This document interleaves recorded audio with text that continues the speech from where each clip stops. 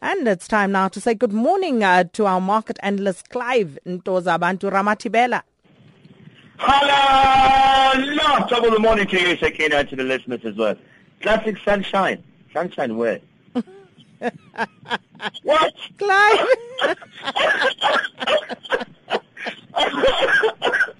Moving straight along. Now, the Asian stocks, they seem to have clawed back some of Monday's losses already.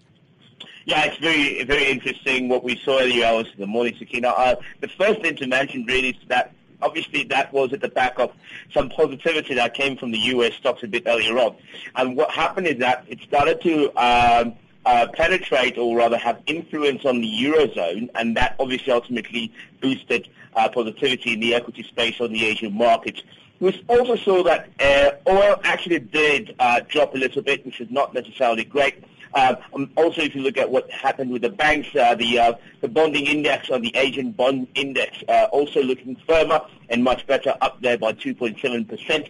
And then obviously our favorite one, which is the MSCI Asia Pacific, which excludes Japan as they are still in holiday at the moment, which was up positive by 0.2%. So a very good start, I suppose, and better positive start than late, because yesterday obviously we had that terrible spin-off. But today, definitely on the green side of things. And China, they should be feeling pretty good because Chinese stocks, they've posted their longest winning streak in a month.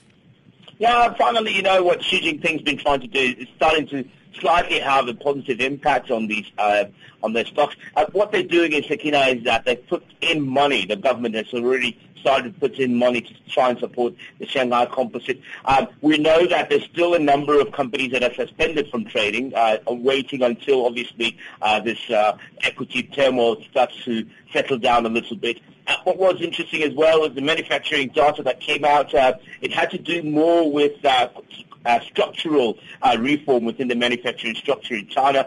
That came out and it actually looked very positive, despite the fact that they recorded their lowest number of sales in that particular industry, but still the profits looked very, very positive. They were up by 22.3% this morning. The Shanghai Composite Index was up 0.7%. The companies that actually pushed as much as into the positivity happened to do mostly with energy. And we know we've been talking about energy a lot lately. So obviously those companies that do relatively well as they find opportunities to invest within the global spectrum.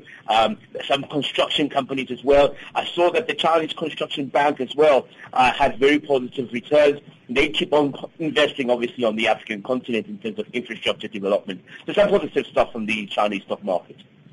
And then this seems like a pretty good story here, Clive. U.S. investment agency has to fund $400 million in a South African solar power plant.